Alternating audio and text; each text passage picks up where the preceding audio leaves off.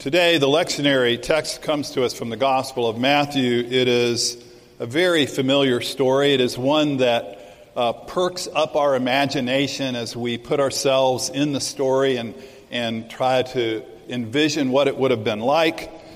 It is always relevant, this story.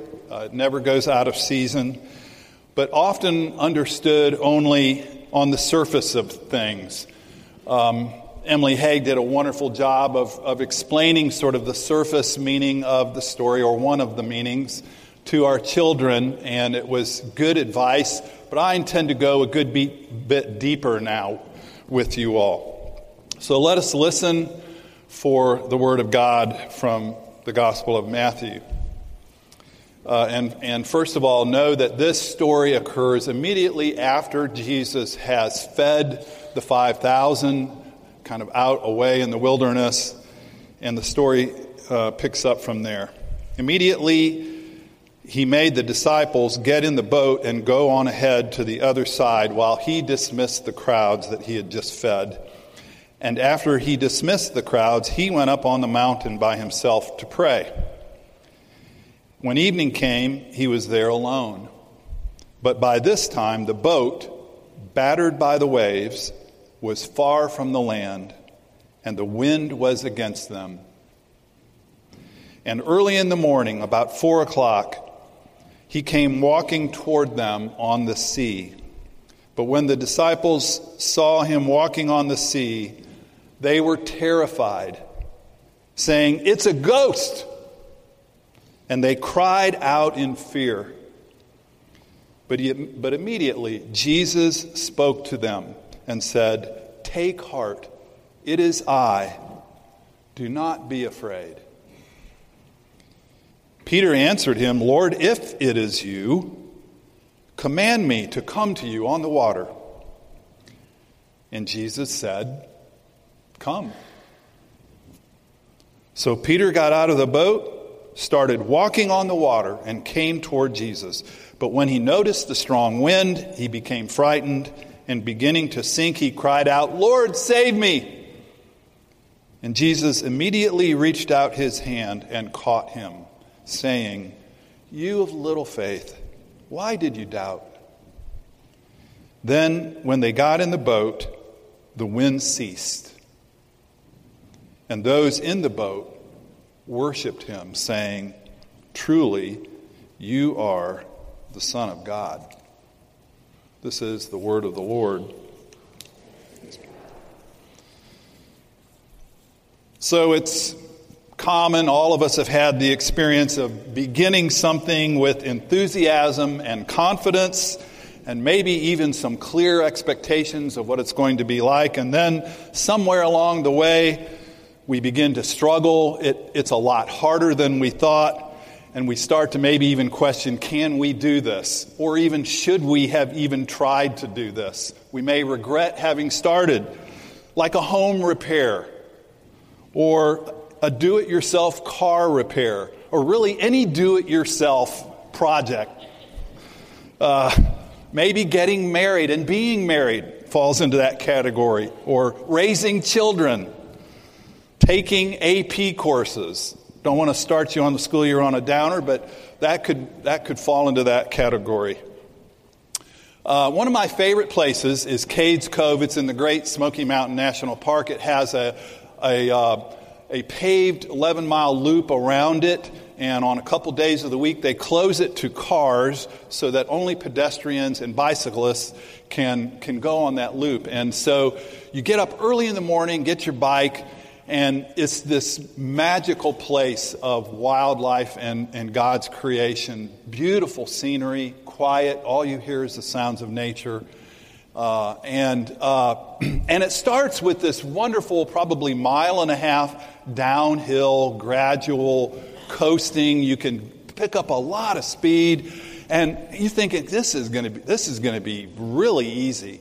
And then about maybe 3 miles in, you start to hit the hills, and then on the second half, it really gets steep up and down. So the downhills are so steep that the signs tell you have to get off your bike and walk downhill. It's just too dangerous to ride downhill. There are no signs warning you about the uphill, though. It's awful. You try to get up speed to get going, and you get about halfway, and then you just feel like your legs, something has just hit your thigh muscles, and you just cannot pedal anymore. And so often many people end up walking up some of those steep hills. So it's common to start something out, to make a commitment, maybe without knowing where it's going to head, without really considering the future.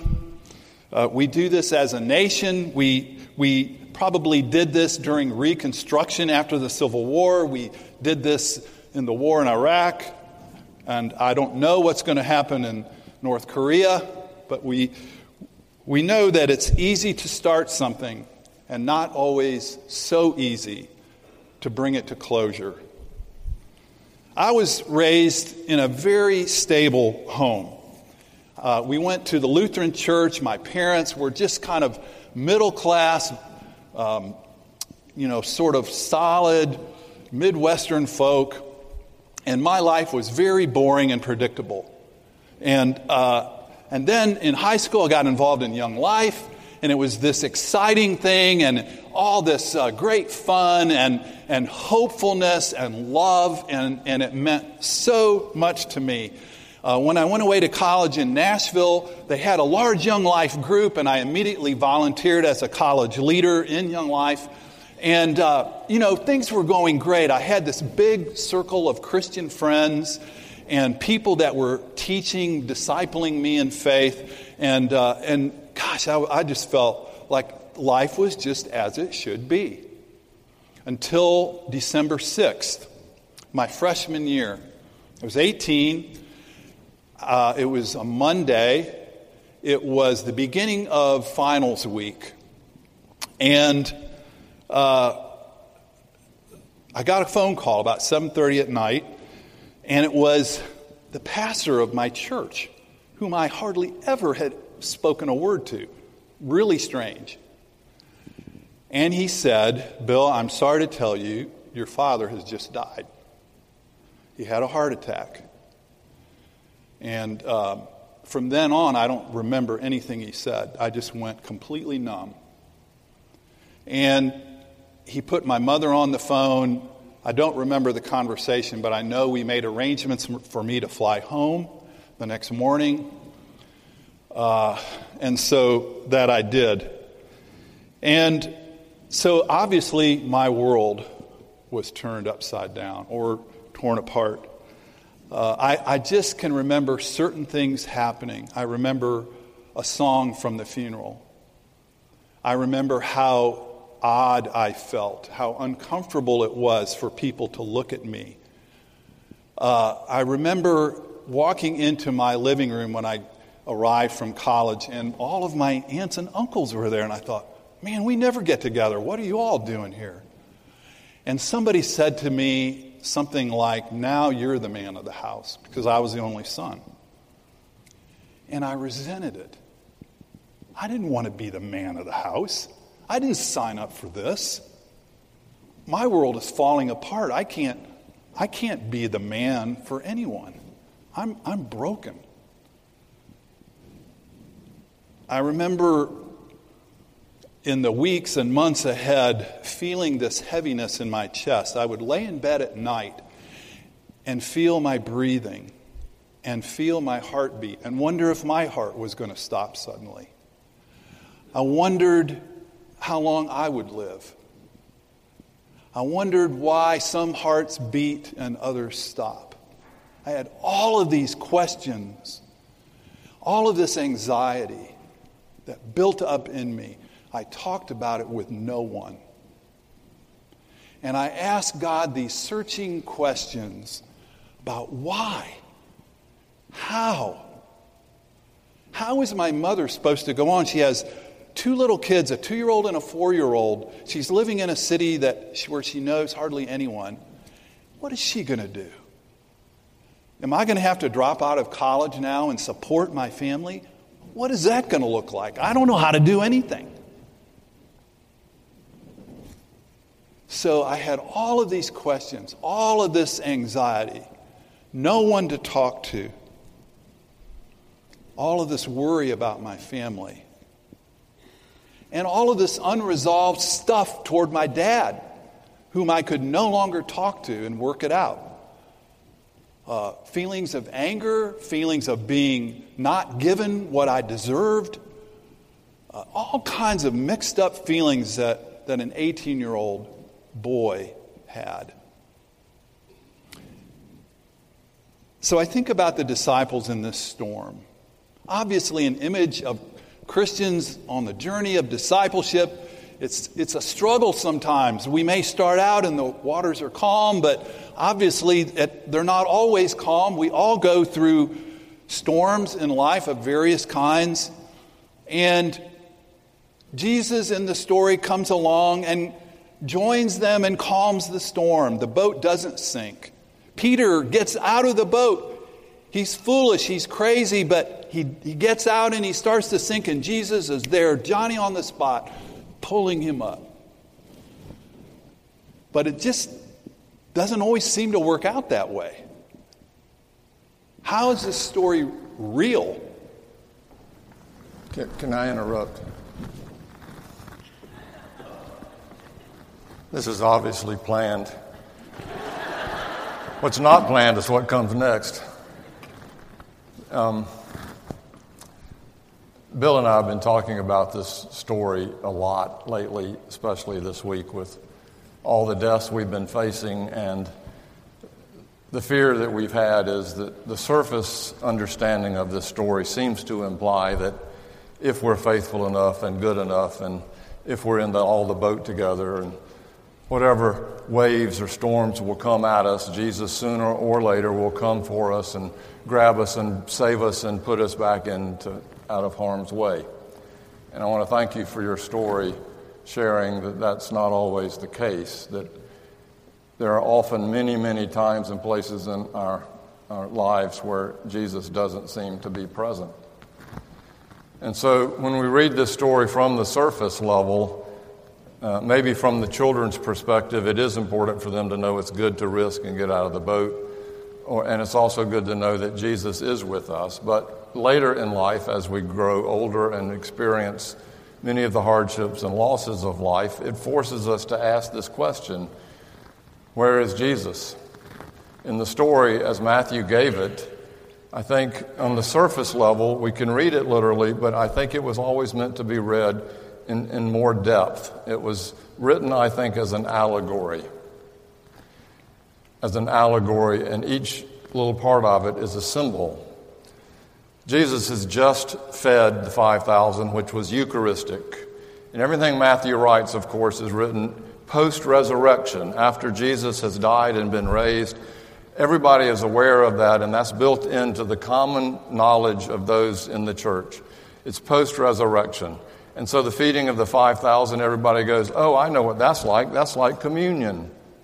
Everybody gets fed. And then this story follows immediately after. And it is the story of the power of God to bring order out of chaos. In Genesis, if you remember, it begins, in the beginning was the Word, and the Word brought order out of this raging Tehom, this giant volcanic sea eruption. It was just chaos. And for the Jewish people, the sea, and especially the night sea, was the source of evil and chaos. It's where the deep sea monsters live, like Leviathan. And there are lots of psalms that talk about facing this Leviathan sea monster, and God, please bring order out of the chaos. Allegorically, we are meant to understand that this moment, that strangely enough, Jesus sends his disciples into. After he feeds them, he says, I'll dismiss the crowds, you get into the boat and go at night. And certainly he was aware enough to know that there was a storm pending. And he sends them out by themselves while he goes up to the mountaintop to pray. When I face the death of Melinda Jenkins, and when I face the death of Nancy in my own life, and when you face the death of your dad and other times of loss, there does bring some solace that Jesus is out there somewhere praying for us. The Son of God who has this connection to God in a way maybe we don't, maybe we do, but that Jesus is at least praying for us. And there is some solace that Jesus is able to come to us walking on the waves of the storm, which is to say that Jesus, as the Messiah, is in fact the Lord over all the chaos. And there's solace that Peter, the church, me, so impulsively stands up and sees this person, this ghost-like figure. They don't know for sure who it is. And Peter says, if it's you, Jesus, then command me to be able to get out of the boat and walk on the waves. Because Peter wants some proof. I think Peter also wanted God to suspend the normal laws of nature and life and give him an exemption. Like, oh my gosh, I've been drinking and driving and I just got stopped by a policeman. Could I just get an exemption just this one time and him let me off? Or I didn't study for the test, but could I somehow miraculously pass it? Or I'm in this big problem that I made, or maybe it just happened. But God, can't you just, I know other people it normally happens this way. Couldn't I just get an exemption this time? Couldn't you save me? Yeah, well, it usually comes down to me. However, I think we're meant to see that there's a lot more going on here than just me and my own salvation. The good news for me in the story is that Jesus is present in the storms of life in ways that we're not even aware. I know it was probably true for you as it was for me as I look back during the real stormy chaos of grief after Nancy died. In the middle of it, I felt like Jesus wasn't so clearly present, and that God, in a way, seemed more absent than God had seemed before, or at least the God that I had contrived in my own mind wasn't living up to the rules or the agreement or the negotiated settlement that God and I had come up with. This isn't supposed to happen. So that God is now more absent, and I'm experiencing that absence. And I'm thinking, where is God in all this? Where is Jesus in this? Why is Jesus waiting so long to be so present? But then all along the way, these weird things kept happening and popping up that were not miraculous. They were so completely normal. Yet in the normalcy of them, they were miraculous. I would find a book left open by Nancy in which a page was opened that explained everything in terms of what she had been leading up to before she died. I found notes around that I didn't know existed. Events would happen, coincidences we called them, but they were more like coinky-dinkies. And in a way it struck me that, Jesus is here, I just can't see him. And especially as I look back, I was able to see the presence of God a lot more clearly than I was able to see God's presence in the middle of it. And I think this story was written looking back. Exactly. I think it was written by people who had been in the boat and who had experienced the calm of the resurrection and who were experiencing that in an ongoing way. Not to minimize the terror of the storm. I can't imagine how overwhelming it would be to be in a boat, but I can imagine some of the things that I and we do face. And it can be overwhelming. But the story seems to suggest that the last word, the final word, is a word of peace, a word of companionship, a word of confidence in the midst of the storm. and aware that death does come often in times that are not right. That forces us to ask the question, why, that can't be answered, or where were you? With also the reassurance that Christ will come to us, if not in life, then in death, and pluck us out of the deep, stormy chaos of the darkness of Sheol and bring us back into community, which we call heaven. That's the promise I get from the story. Sometimes Jesus does come in life, and sometimes Jesus comes in death. But all times Jesus is there in ways that we're never really clear. Thank you for sharing your story. Thank you. Amen.